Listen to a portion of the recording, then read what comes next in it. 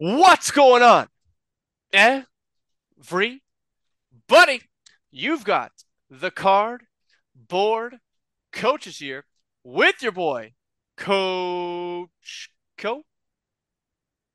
I am the cartel, the hobby assassin, the gun for hire, the hobby Leon the professional, the hobby Chow Yun Fat.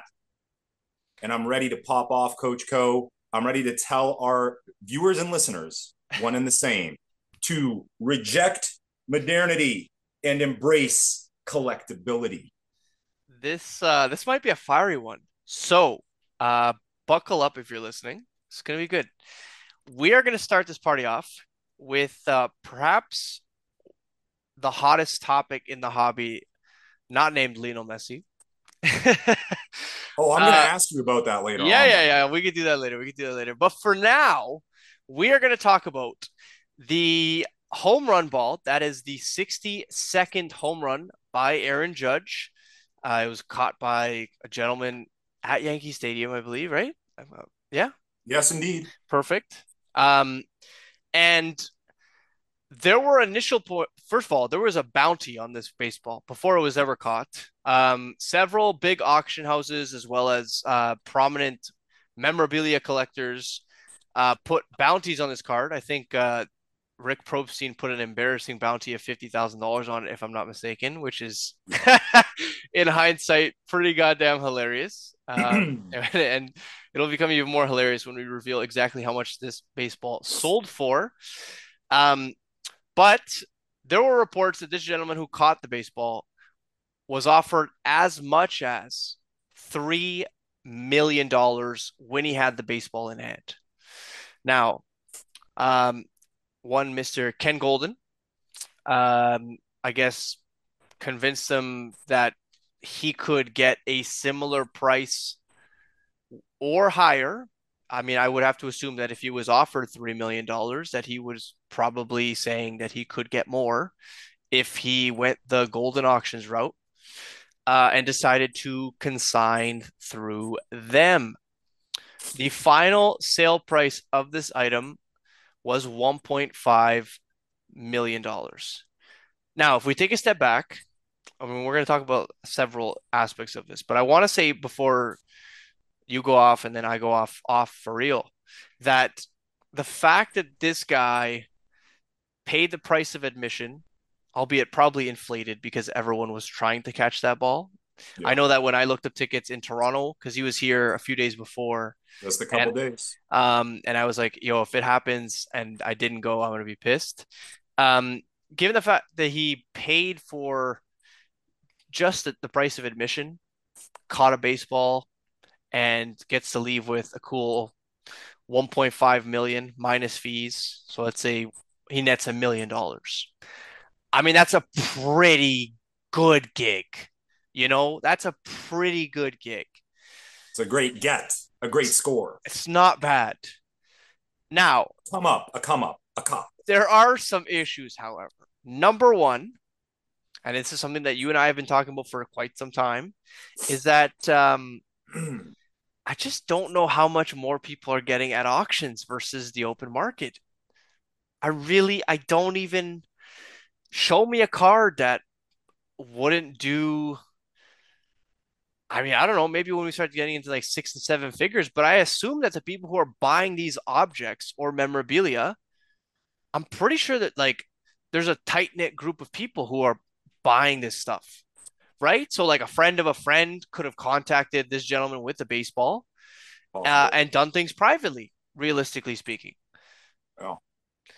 But I think the greater concern is that, much like with the triple logo man, um, I mean, Ken Golden's price estimates are a little off to say the least. I mean, this is 50% less than what he talked about on TV, 50% less than I'm sure he almost guaranteed to the gentleman in order to get him to sell it through Golden Auctions. Yeah. So there was the Probstein offer. There was a bunch of other private offers, I believe. And it wasn't just Kenny G. It was a group of advisors, apparently, like individuals, whoever they are, with their vast expertise, advising this guy to go to auction with Golden. As we all know, Golden Auctions is the place to go, especially if you've got rare, one of a kind autographed items from the Beatles, Bruce Lee, the astronauts of the Apollo mission, et cetera, so on and so forth. We all know that, right? We've been told that repeatedly. The saturation of the auction market is certainly not a concept that you and I stumbled upon or started talking about before anyone else. A lot of people have been discussing the oversaturation of the auction market. You have these auctions going on concurrently. You see the same sort of thing. Now, so we know what's going on with the typical rubbish that we're seeing out there. This is not typical rubbish. This is an extraordinary piece of baseball history, right? Yeah, Correct me if I'm wrong. If we eliminate all of the asterisk seasons, the juiced up seasons, this would be number one, would it not? If we eliminated all the juiciness, I don't think all of them. I don't think all of them. I I think think so because all the Bonds numbers are juicy. McGuire, Sosa, and he eclipsed Maris, that Maris's number by two. Maris, one. I have a feeling as I was looking up the numbers, it's the highest non-juicy You might, number. I mean, you might be right. You might be right.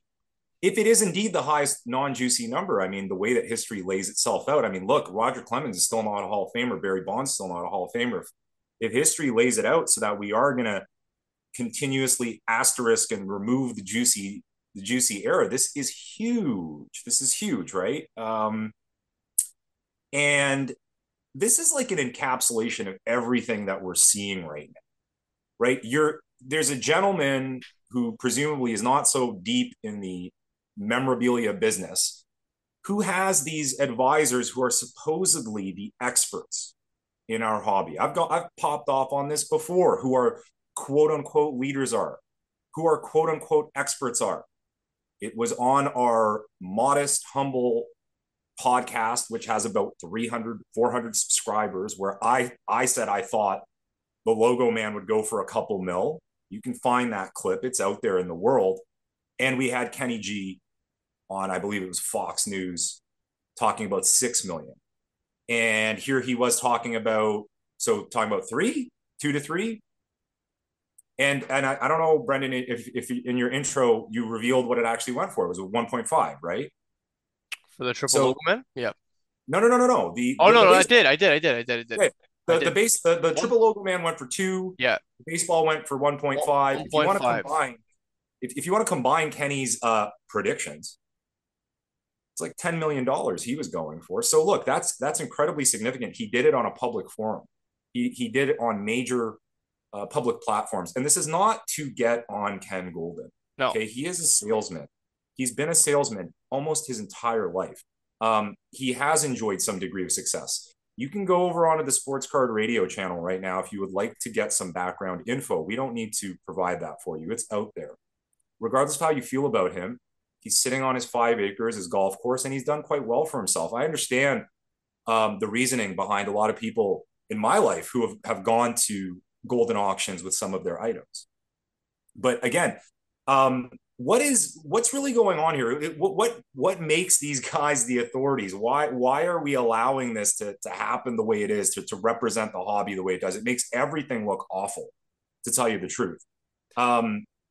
And again, like you mentioned, we don't know what goes on behind the scenes with private deals. So everything is just kind of surface level, anyways, in terms of what we're seeing as quote unquote results. But if you just want to take it as face value and say, like, here was a guy who maybe lost out on like potentially $1 to $1.5 million because the quote unquote experts told him to go to Golden, we have a lovely reminder and a lesson here to all of us that you better be a little bit more careful in choosing your advisors, quote unquote, and the experts in this hobby. They're the same people that create charts and run podcasts that told you to just dive in relentlessly into the basketball and football markets, which are currently, my understanding is, crumbling.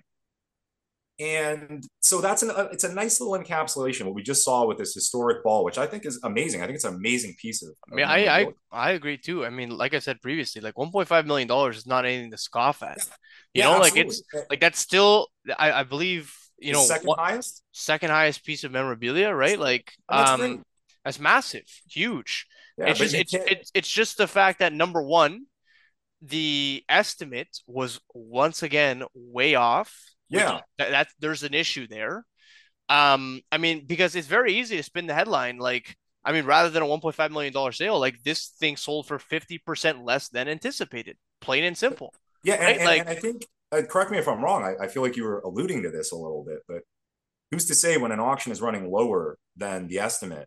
You know, again, I'm creating a fictional scenario. Begins right now. If you're going to clip this, someone calls someone they know, says, "Here's an opportunity. This is going for less than it should be going for. Get that bid in, get that ball. I'll make sure that there's a significant appreciation for you in the next year or so."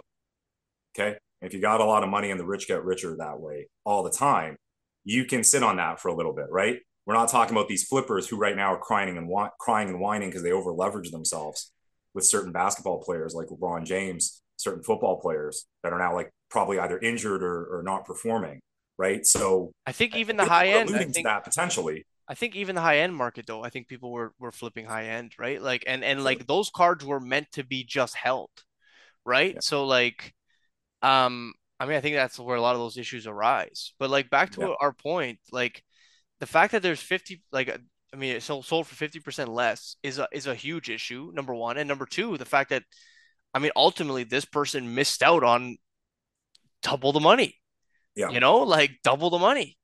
Um, so it's interesting. I don't know where we go from here, like, is there, I know where some people are going with the whole auction issue right now. They're going to get themselves some bargains that they're seeing left and right on a lot of these auctions that are going on that I mean, again are we joked about last week consigners and how things are yeah, going like significantly right. lower with like, Getting back to the concept of right? experts, right? The expert is a couple guys with money that got together and had a thought, had a marketing team behind them. And we talked about a local outfit that don't really know what they're doing, but they're doing it anyway. And the problem is the way they present themselves with the slick marketing and the slick talk is going to attract new members of the hobby who don't want to do the due diligence and the research to find out who really are the experts, who are the people that really know what they're doing. A lot of times they're not necessarily running a consignment company. They're So, busy being successful doing their own thing, right?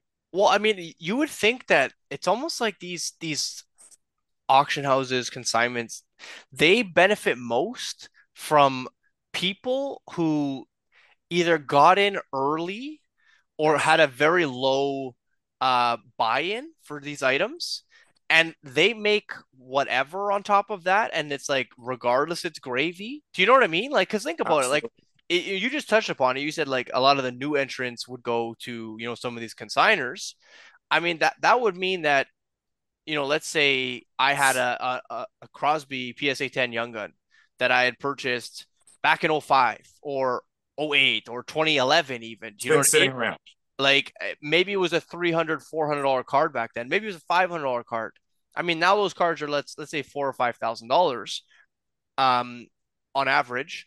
Let's say I get 3,500 for it. I mean, I'm still in the green going into Christmas, going into like, all these instances where I'm probably going to need cash. And then, the auction house and the consignments and all these people end up getting their cut. So Yeah. theoretically, everyone's happy, but Yeah. like we didn't really maximize what we could get on Yeah. this. Everyone wants a cut. I mean, look, at the end of the day, I know that the only true way to maximize is get yourself comfortable, build your own reputation, do your research, and do things by yourself. And that includes everything: grading, selling, buying. I know that's not easy. I'm not sitting here by any means saying that that's an easy thing to accomplish. It actually takes a lot of time, and some people don't have the patience, don't have the time. A lot of people jumped in and maybe they want to get to that point, but they find themselves having to make fast moves, right? And in that case, that's where it's convenient. Yeah, It but is convenient having signers, right? if it's not, if you don't have the time, I'm, I mean, you're shit out of luck. And I'm not saying These that like there days, I'm not saying that there's no options for you. What I'm saying is that this like this lack of time is what creates these panic sells. It's what creates this like lack of patience towards the hobby in general, right? Yeah. Like if you don't have time to sit and look at your cards and examine your cards and wipe your cards with a microfiber cloth and put them carefully, sleeve them. If you don't have time to do all that stuff, man, those are some of the things that I love the most about Absolutely. collecting. Do you know what I mean? Like, Oh, hell and yeah. and but you want the end result. You want it in a slab. You want it like, do you get what I'm saying? So like, it's just kind of Yes. backwards to say that you don't have time to do these things, but you And want the again, end result. we have to consider all the various mindsets and to a degree respect them, even though we may not personally like them. We have to understand all these varying mindsets. Some of the mindsets have nothing to do with collecting or enjoying any of the aspects that you just discussed. I saw this IG story where a guy's like, I can't believe we got to this point with the vaults and getting to the point where you're not even like you're not holding your card and enjoying it. You're not interacting with people in a sale. It's just very cold and just kind of mechanical, electronic, the Dollars whole in, process, right? dollar And you in, have to dollar understand out. there's some people that could care less. That's the thing. By the way, the vast majority of those people are hurting right now. They really are. So that was my They're point. That was my point. Is that yeah. like that like you being shit out of luck means that like how you do one thing is how you do everything. You know what I I, mean? So I like that on the Coach Co fitness like level. You might be right. I'm not going to right? jump necessarily to that, but you're probably right. You're probably right. And again, it's not about beating down the people that are No. down right No, no, now. no, no, no, no. But although I'm like, man, I'm telling you, I already mentioned it a couple podcasts ago. I'm having like the most fun and success in the hobby I've ever had right now. Not during the wild roller coaster that was the past couple of years.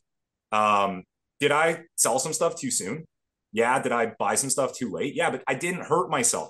And there are people. I mean, by the way, even in hockey, because we in the hockey world sometimes get like up on a high horse and talk about the stability of our thing, Yeah, yeah, yeah. how our thing is doing okay, dude. And again, like the cartel like I said, I'm popping off a little bit today just because of personal interpersonal experiences where it's like, we have so many amazing options when it comes to a store, a consigner, a grader. That if a person, I find them to be disrespectful or just disingenuous or just offering nothing to me beyond their slabs in a case, right? Because we all have slabs in a case. Yeah. But if you're not offering more than that on some level, you're not for me. I don't care. I'm moving on. Too many other good options out there. I will openly criticize. I embrace what I love. I will openly criticize and not be afraid to criticize what I see happening. And if you're the type of person I find to be cool, you spend more time on your hair care for a card show. Maybe you know who you are, but you don't spend so much time getting to know people, talking things out. You may not make a deal one day, but you give a good interaction. A week later, they come back. You are going to make a deal. Cartel knows this. Okay. And you don't make a deal with me. Maybe you don't like me because we didn't make that deal. I don't know. Maybe you don't like my beard. Maybe you don't like my face. That's fine, right? But you're the one sitting there over leveraged on individual cards. You thought you'd do well with your Kaprasovs. You find out you waited a little too long, and you are not one of these types of people who are going to be willing to take a cut on it. You're going to just hold it and sit on it and scratch your head and whine and complain. And I'm going to sit there and see you doing. So it happens in the hockey hobby as well. We discussed over leveraging on even some of the big names. Crosby's Happened having a great year, happened but to you me. definitely over leveraged if you have 20 of his future watch cards, right? Happened to me with that same guy with the Crosby over leveraging. I mean, Well, he we he could tell we got to do a he whole podcast on he threatened to never do a deal with me again. whatever shall you do. Whatever shall you do. Too many good options out there, folks. The auction houses are tricky. It's not in my mindset because I'm happy. I'm a big fan of buy it now or best offer listings on eBay. To me, it is the tippy top of doing business because you don't have to worry about non-paying bidders. People that are trying putting in the offer. But Number one, you have it requires patience though. yeah, that's true. See, I was getting there. I was going to say I'm not in a rush, right? If you are, sure, you're gonna blast out an auction or maybe take an offer too soon. But when you're getting an offer, I can vet the person first and foremost. And if I vet them and they seem decent, even if they got like 50 feedback, I mean, everything just goes smoothly. They pay. I I don't have to think worry it about it that also option. depends. It also depends on the price of the card too, right? Like if it's like a like two feedback dude and it's like a $2,000 card, like you might Oh, be a of course little not. bit you might be a little more skeptical, right? Versus like Absolutely. if it's like a $15 card, I mean, all you have to do is relist it. It's really not that big of a deal. There's like two watchers on it anyway. You know what I mean? Yeah. Like, And you get to recognizing schemes, man. There's a lot of schemes out there. People want to create completed listings for comps. If they got a show coming up and they're over leveraged on Matthews, they'll send you a big offer on Matthews. If you're silly enough to take it, you've created a comp until it gets taken down. Am I right? I yeah. mean, I it's mean, there. and we talked about last week about how like Yeah. what's the vetting process for removing comps? I see. I still don't know that. I mean, I don't that's have a good grip that's on that. that's But the what I mean. reality is, I've been in a personal situation where someone used me to create a comp, and I've seen it. And you get, and again, this comes with the time and experience. You get to recognize these things. Now with the big auction houses, look, here's the reality. I'm pretty sure, Coach Go, at some point, if you haven't already, I haven't yet. Funny enough, in my entire collectibles and hobby career, I will eventually have to go to one of these big auction houses, some of the bigger items. I will. And I'm gonna have to, like Card Porn said, they did all this research apparently, right? Well, I'll take their word for it. I'm not one of these people, by the way, right now, who is dead set on figuring out who Card Porn is. What is the next step?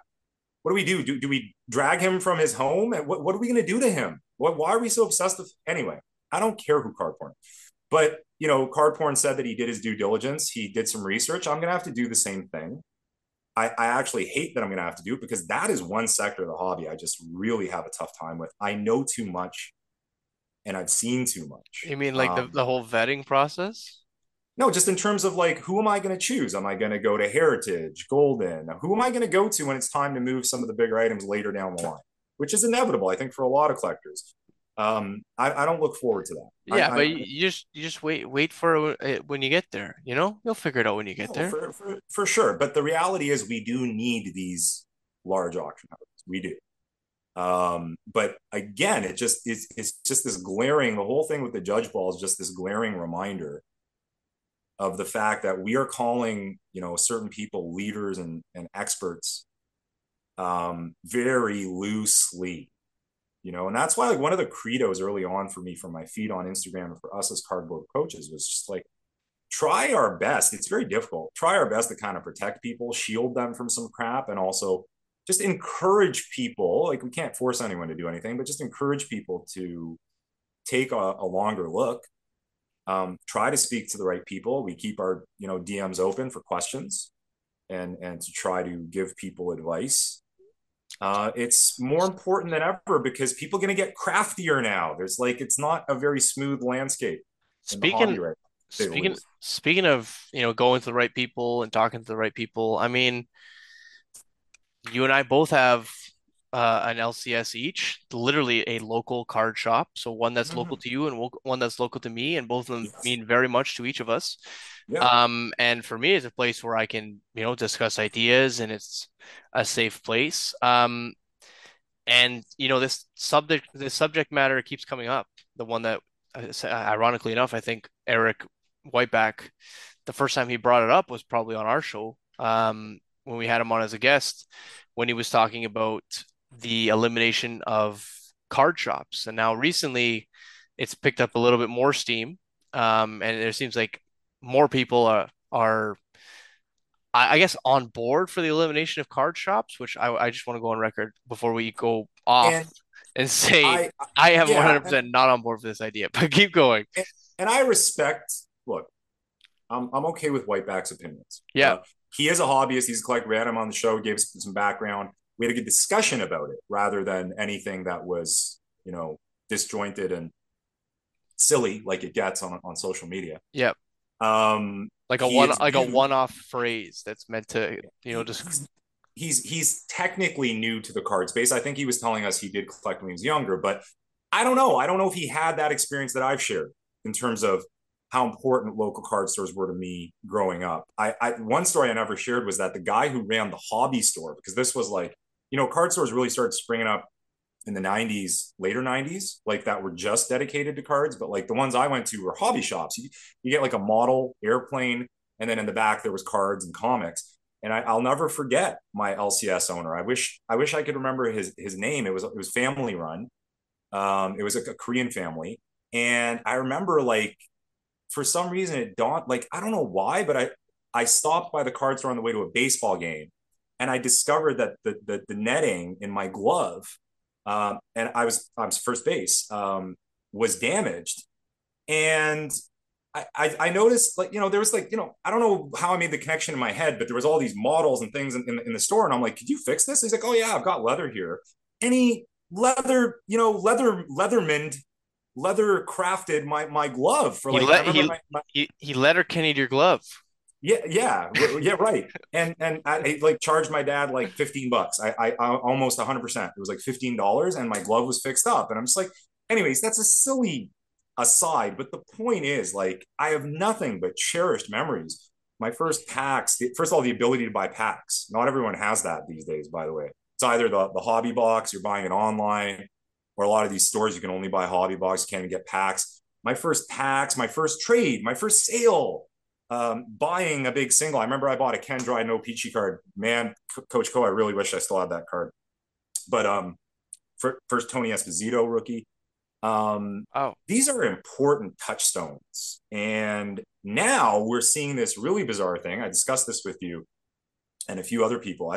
I've primarily been seeing it. First of all, everybody is a memer now. Everyone and their mom is a memer. Your mother is a memer. Everyone now is, and the dirtier the better. I firmly blame Lameme James for mainstreaming Octane collectibles. I love him. I love you, Octane. I know you're watching. Uh, Sometimes I don't 100% know where you're coming from, but you like the dirty Al Goldstein stuff, and that's cool. But like everyone seems to be hopping on that bandwagon, and something I've seen is this negativity. I don't think it's because of Eric Whiteback, by the way, no, I don't think so either. because what I've never heard this sort of narrative from him. But there is this narrative being created that don't trust your local card store; they're going to rip you off. Okay, and I have no doubt this mentality and mindset, just one bad experience these days. Look, are you more likely to leave a negative or a positive Yelp or Google review? Probably a Like negative what? one. Right. And Yeah. one bad experience is going to throw you off and you're going to generalize. See, this is the brain of the racist, the brain of the moron. Is if this one thing happened, it's all of them, it's across the board, and I will have none of it, and I will spread my word of stupidity. Um, I'm not going to sit here and deny that I myself have walked into card stores in the United States that are very cold. They're typically newer. Um, they clearly don't 100% know what they're doing or the history of this hobby, and I get it. So I get where you might be coming from, but look, just like everything in life, and what we've talked about is like find. There's plenty of options. Find the good option, and you will see. If you find the right LCS, you'll understand. Yeah. You'll get it. Have a good discussion with them. You'll get it. See the community in the store. Talk to people. You'll get it. You and I get it, and we Yeah. get it because locally we're being exposed to that kind of experience. And I will never, ever want, even if it's snowing in Toronto and we have to get through that sludge to get there, and hopefully not take an Uber because the fares are going to be extra. In which case, call a Beck taxi. I'm just saying. But, Yo, you know, there have been some Beck Taxi scams lately, man. I don't know if you should be I heard about that, but I've promoting never Beck had an issue. Taxi on this. Oh, well, I don't know. Bring cash. Stop handing people your debit card. Anyway, we will go that extra mile, and I will not replace that with just an online experience. Enjoy all of that, by the way. Get on tops.com and buy your logo fractor boxes. Get on Walmart when you see a deal. Upper Deck Cyber Monday Series 1 deal. Go get it.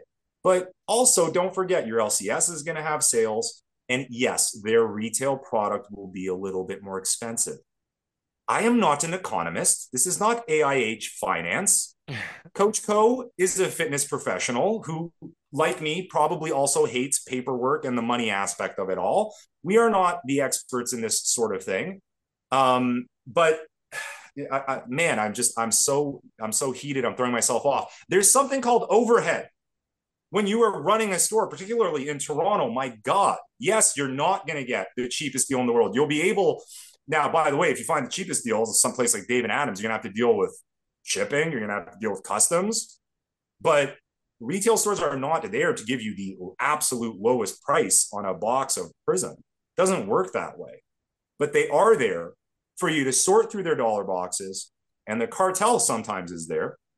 You never know when you'll find where you'll find the cartel in Toronto to give you a free Vladimir Guerrero card for your son or daughter for Christmas, because that's what you were primarily looking for when you buy a blaster.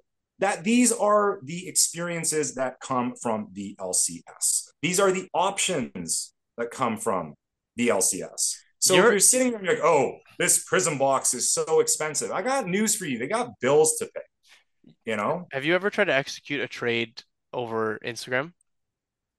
Oh, I mean, yeah. I mean, it's a harrowing Awful, journey, right? awful, I awful. mean, Whereas, mind I you, mean, I've made many trades at my local card shop, whether it was with I know that's an pe- aspect that you people particularly thrive on. people there or people like that come in, like I I just very much like I like the being able to negotiate and I mean, man, the personal aspect of it, like as much as Interpersonal I relationships. love the fact that I've met so many of you through social media and through, the electronics and all the other jazz.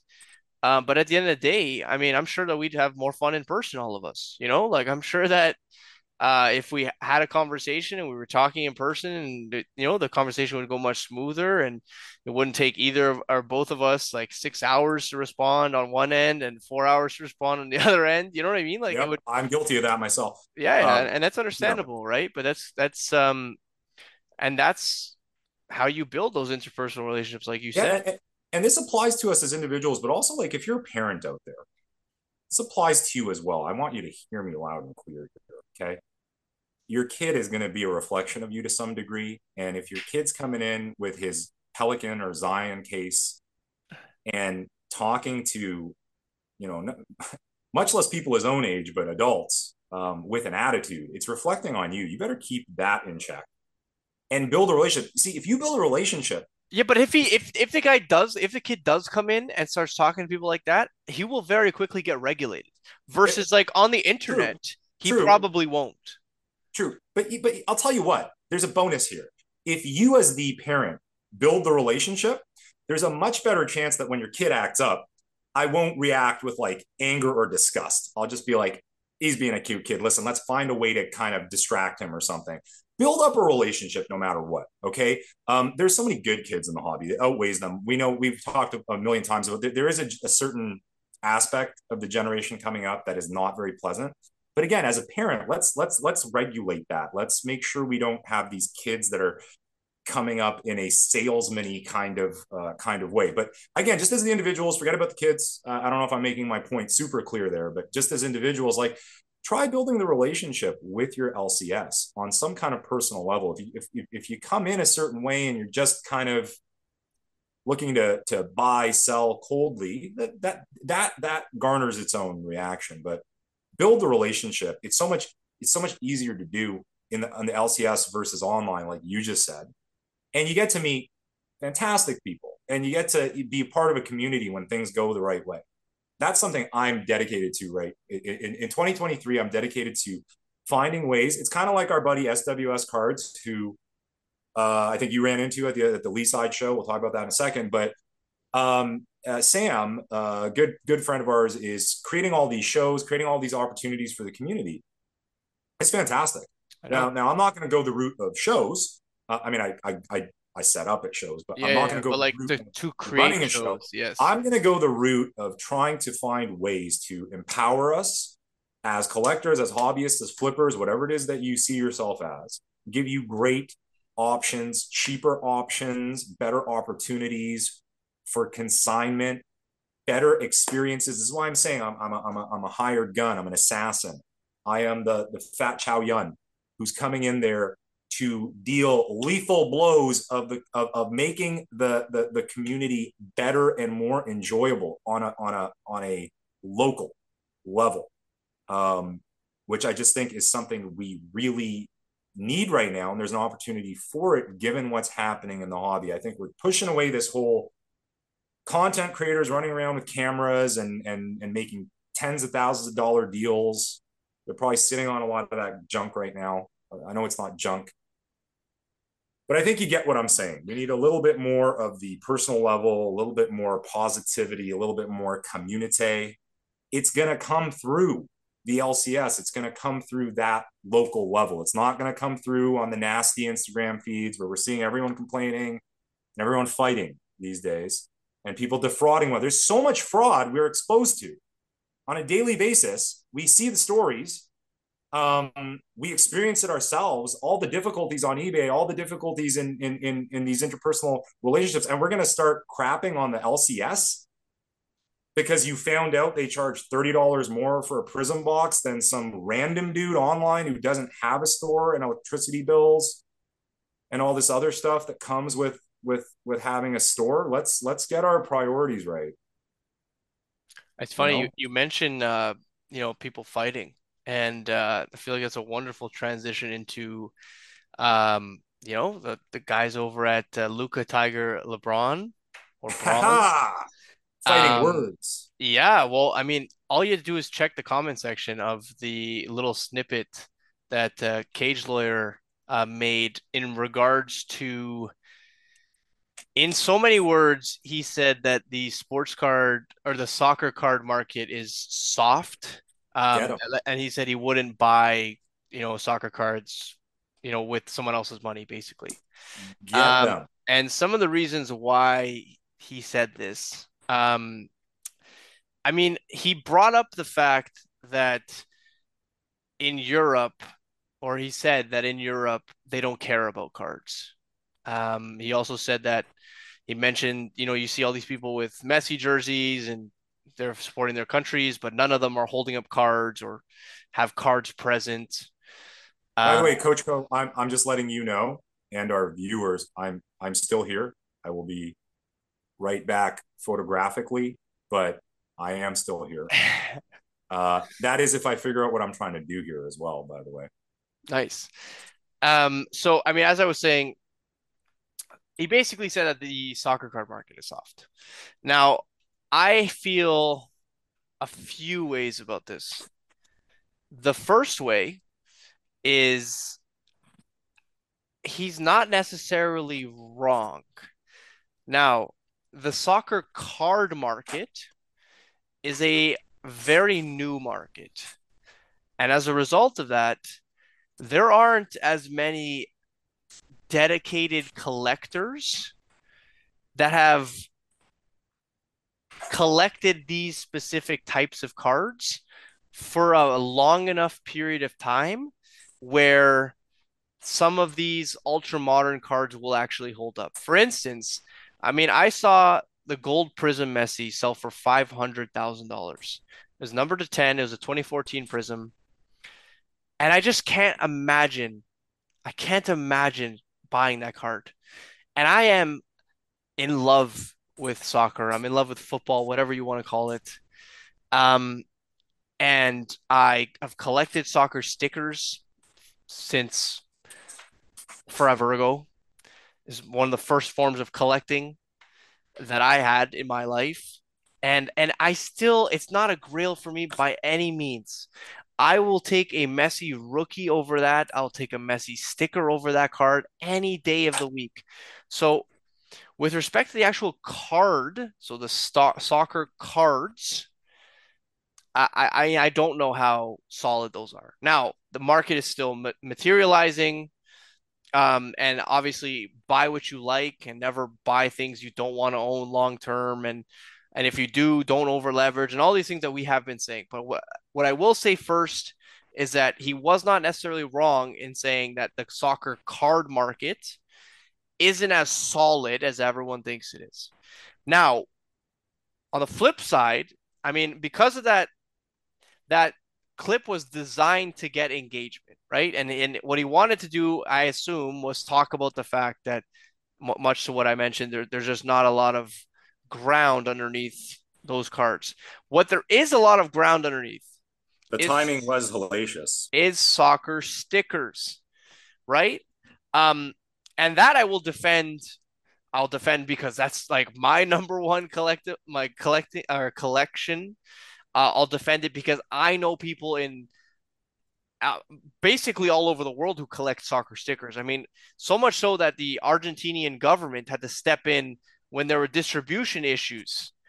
Joke or not, I mean, it wasn't a joke. Like they actually needed soccer stickers because people were they were revolting. That's how collectible stickers are. I mean, Could be a and revolution. it's something that a lot of North Americans don't understand. But soccer collecting in terms of stickers has been around for quite some time. I would argue that soccer stickers have a more dedicated group of collectors than you know basketball or football. I mean, think about it. Basketball only really started to pop off in prices what 15, 20 years ago. I mean, if Yeah. that's all we're using, I mean, how many people grew up collecting basketball cards?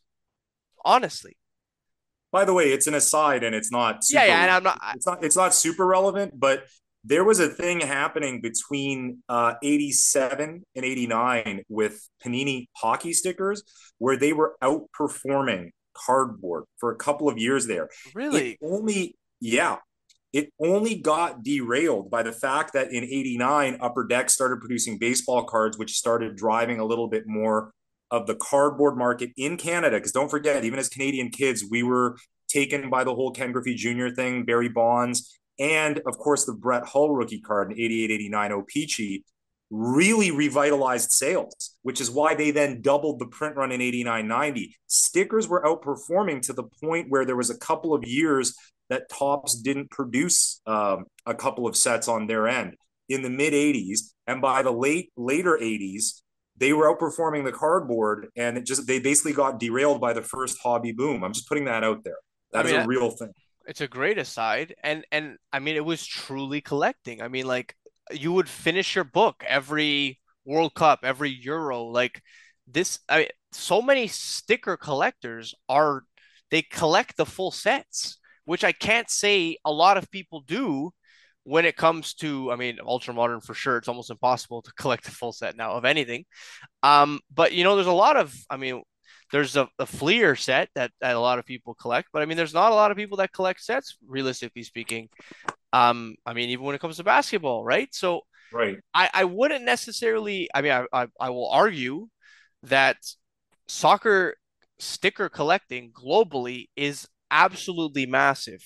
Um, and maybe we just don't understand it as North Americans.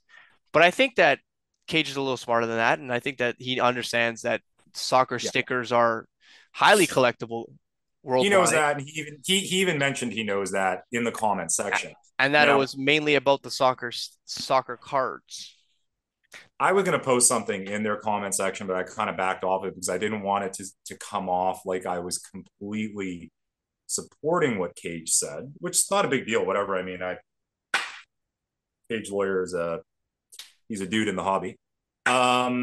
But I was kind of to a degree gonna kind of throw in a word about the fact. First of all, I'm a cardboard junkie. I don't care if it's Star Wars. I don't care if it's sports. I love this concept of the rectangular piece of cardboard. I always have. I collected Garbage Pail Kids as a kid. I collected the Marvel cards. Hockey was first and foremost. You could imagine my excitement when Top started making UFC cards and I could get them at the convenience store back in '09. That was exciting for me. That same excitement, if there's someone out there who loves cardboard and happens to be a soccer fan, that same excitement has been happening for them the past few years.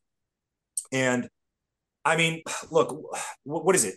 Is it literally coinciding with the lockdown and COVID where people started collecting soccer cards like they are now? I Well, think they it, I they think it all was. it's only they only started producing them at that level, like Right. with Via Panini. COVID, essentially, right? Right. Like, well, and tops too, actually. I mean, Yes. Yeah. less Panini, more tops, quite frankly. So Um, it's very new. It's but like the very first new. Topps Chrome Champions League set is like, and that's like the big, like the one of the flagship sets now was 2017, So 2016. so That would be so. That's the equivalent of like 2009 UFC Tops Round One, right? Yes, yes, Okay, yes, yes. so Now it's before so that, there was Panini cards, 2014. yeah, There was Panini Select in 2015, but like there wasn't really any consistent releases, and not necessarily in like um there was like one set per yeah. year almost. Do you know what So I so mean? it's so It new, is and so new. the point that I was going to make that I didn't want it to come off like I was just like, behind cage going, yeah, um, is that it is really going to take some time. You have to have a connection. What I was going to say was UFC was lucky because it was coming off the incredible popularity of The Ultimate Fighter, which is one of the most successful reality shows at the time. And so the timing was great. And now there is a generation of people. There's a group of people. I won't call it a generation. It's such a cliche. There's a group of people that can say to themselves, UFC cards and UFC. There's an association. Yeah. Soccer has this insane, by the way, UFC is a child of a sport. You can only trace that to like 92. Soccer is a very long running international sport, and it has one collectible connection: stickers. Now, if you're going to create, which you already talked about, if we're going to create that cardboard connection, it's going to take a long Yeah. time. Yeah. At the same token, I said that the guys like yourself, the soccer collectors I know that are passionate, I'm seeing big numbers. Man, Coach Co, there's a kid at Mint Inc. who came in, he collected, he picked up an order of 250 or 300 SGC graded soccer cards, Wow. autographs, one of ones, parallels. I was going through them. I didn't know who any of these players were. Yeah, yeah. I love when people are showing off stuff to me, and I'm just like nodding my head, like, "Oh yeah, I love Yeah. it, fantastic." But at the same time, as a cardboard junkie, I get it, and I was like, "Wow, man!" I'm like, "Okay, I know Neymar Jr., I know Ronaldo, I know I know a Neymar autograph is good, right? Yeah. I know a Ronaldo autograph is good. I know a Messi one of one. That kid's celebrating today, by the way. That's not I was bad. telling him to sell that thing. I don't know how you feel about that, but I was telling him sell on the way, not of the day. I mean, I still would say get rid of it, but not. No, of course, I but mean, but I, but and I should also on the way or preface. on the day is what I'm saying.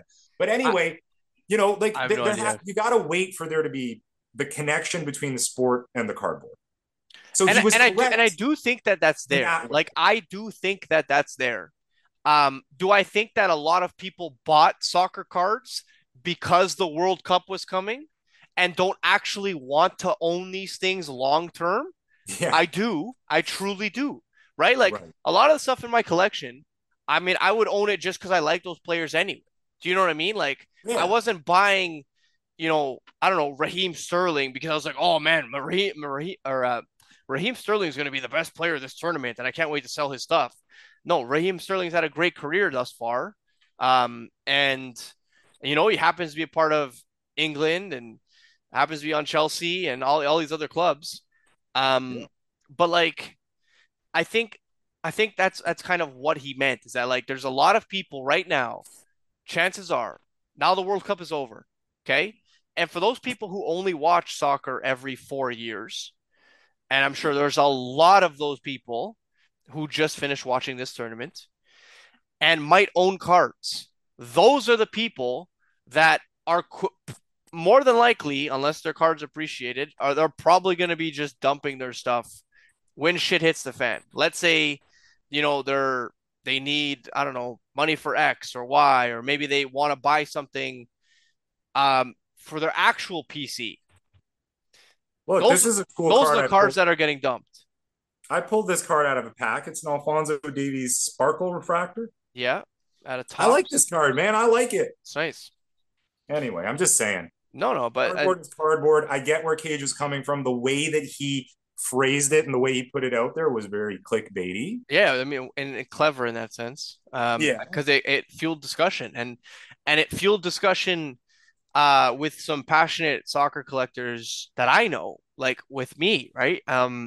Talking about the space and I mean, we talk about this all the time. Like discussion is a good thing, right? So for sure. ultimately, things that kind of push the envelope, create these kinds of discussions, and it I allows think people to take in new information and perhaps hear a side that they weren't willing to hear before, or they were completely oblivious to. hear me now, Luca Tiger Braun. I think we have enough biscuit in the basket. We got enough fuel in the fire for an intercontinental Canada USA Cardboard Coaches X Luca Tiger Braun podcast. I think that's something that should happen. Maybe I am counting my eggs before they hatch or hatching my eggs before I counted them. But I think we've got something here, boys. Andrew, DM me. You know that I'm always sliding into your DMs. You're always sliding into mine. Something's got to give. I was Something's like, got to give.